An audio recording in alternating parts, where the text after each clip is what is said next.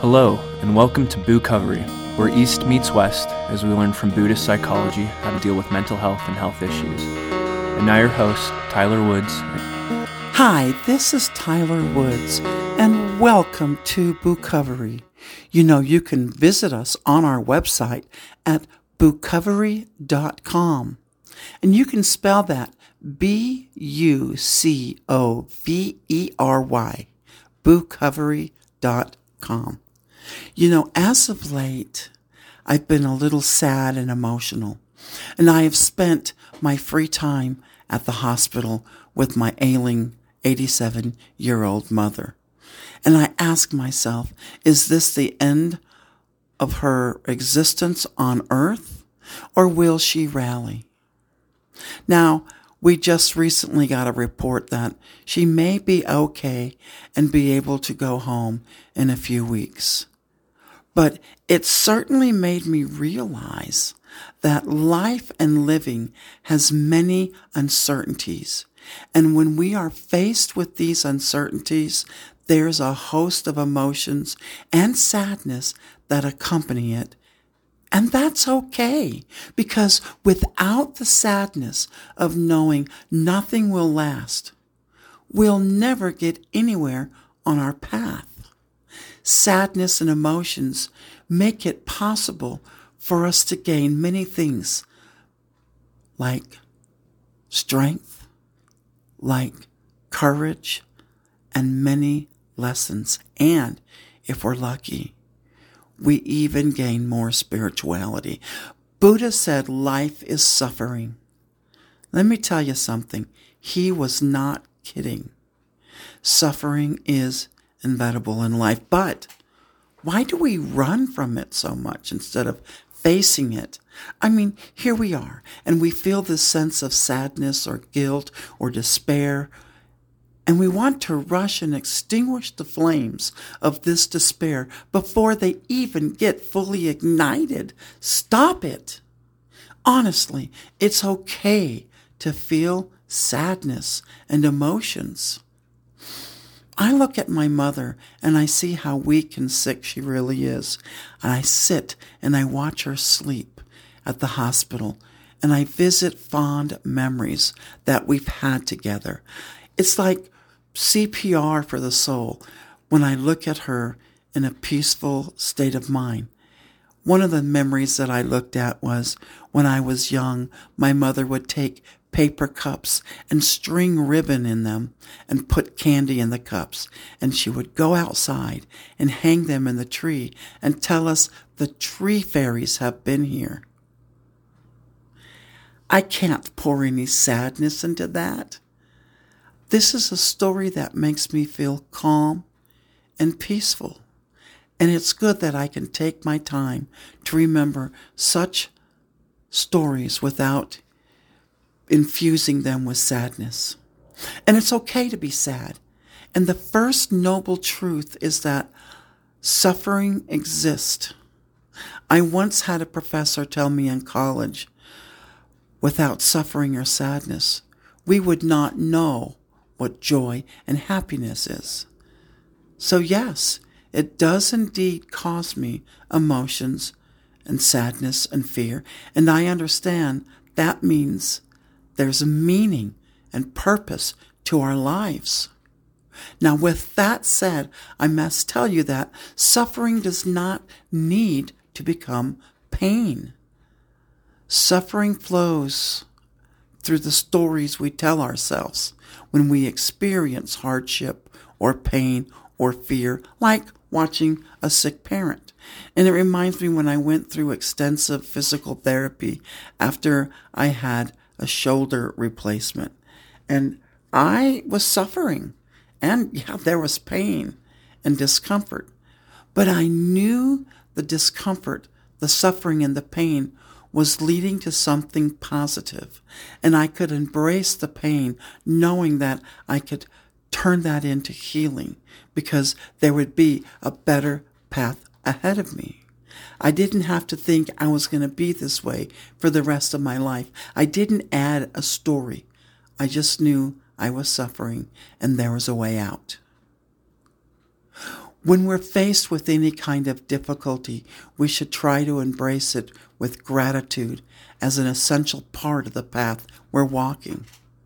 We have to remember that life is impermanent and is always changing. Life is based on processing things, and that process, if done with the right understanding, can give you strength, make you happier. However, on the other hand, if we face the same difficulties, but we make these difficulties into a sad story, we will be suffering because we are experiencing life through the filters of the sad story we're telling ourselves.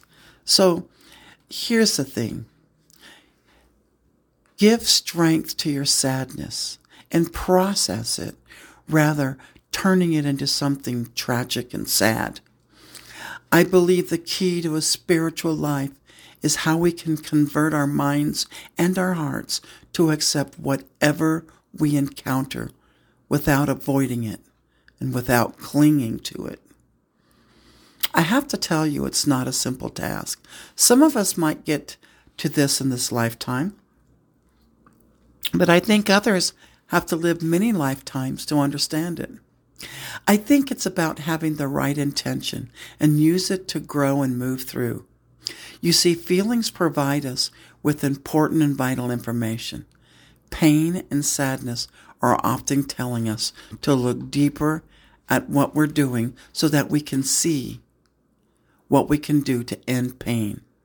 And in my case right now, ending my pain would be accepting the inevitable. Sitting and watching my mother suffer physical pain helps me look deeper at the meaning of pain and suffering. The Four Noble Truths tell us we have suffering and pain, which include a host of emotion. But here's the thing.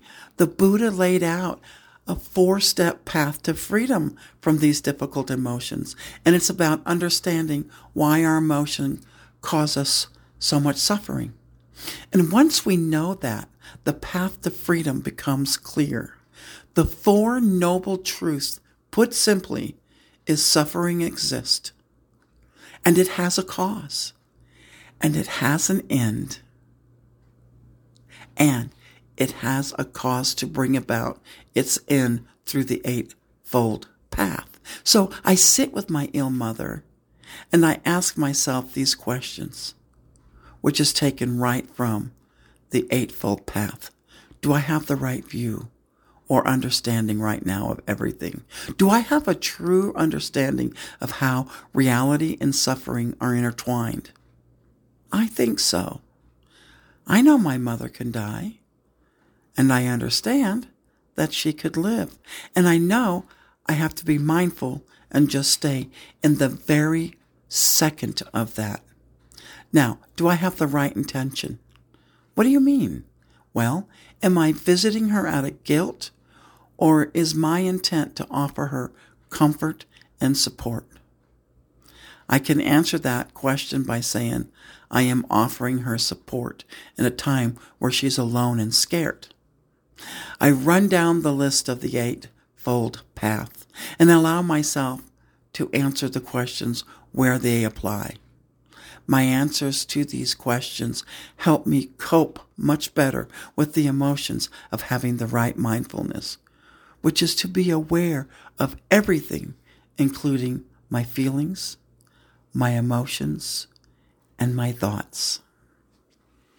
As I age, more suffering comes my way. And I allow myself to understand that suffering really is inevitable, but pain is a choice. I sit with my ill mother not in pain, but in awe that I get to either witness her healing or witness her death. And either one of them, I have no attachment, rather use it to practice mindfulness and ending suffering. It's because of my Buddhist practice that I can turn my emotions into strength and end the pain associated with this suffering. It is a practice that leads us to choices and help us walk a better path to peace. Now, today I'm okay, and my mother is still ill, but she's getting better every day. And this is where patience comes in.